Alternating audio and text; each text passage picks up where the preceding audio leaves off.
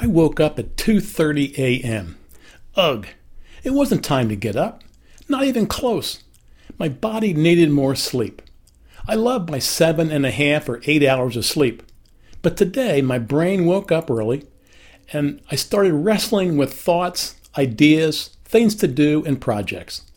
I was wrestling with the title of my second book of encouragement, the one that will include this episode. I was wrestling with ways to help Wrightsville Presbyterian Church. I was even wrestling with an unanswered email.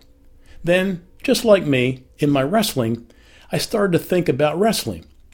Yeah, I was wrestling with wrestling.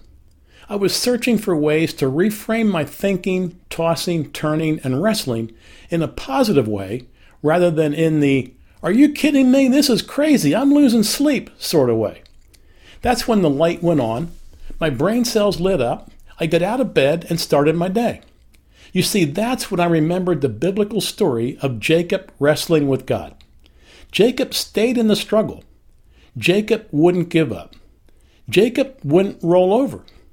Jacob wouldn't throw in the towel. Jacob stayed in the tension with a man, an angel, with God, and in that struggle was blessed and given the name Israel, which means struggles with God. So this revelation is what literally made my day when I finally got up at 4 a.m. I knew I was being encouraged to enjoy this sweet spot of time. Get up at 4 a.m. while the house is dark and quiet, and continue to wrestle with God, rely on God, lean on God, and trust God for all life's necessities. By staying in the wrestle, by staying in the relationship, God will empower me to answer emails, help the church where I can, write a podcast, and even find the right title for my next book. I just need to stay the course, stay connected, stay in the tension, enjoy the friction, and learn from the sovereign, holy, almighty one. The one who loves me. The one who fills me, strengthens me, and helps me grow, serve, love, and contribute. Now you may know the question that's on the tip of my fountain pen. Where are you struggling and how are you struggling? Are you racking your brain, going it alone, relying on mere human wisdom and strength? Or are you struggling with God and relying on your Creator, your Savior, your beloved, to bless you, give you strength, and help you along your path?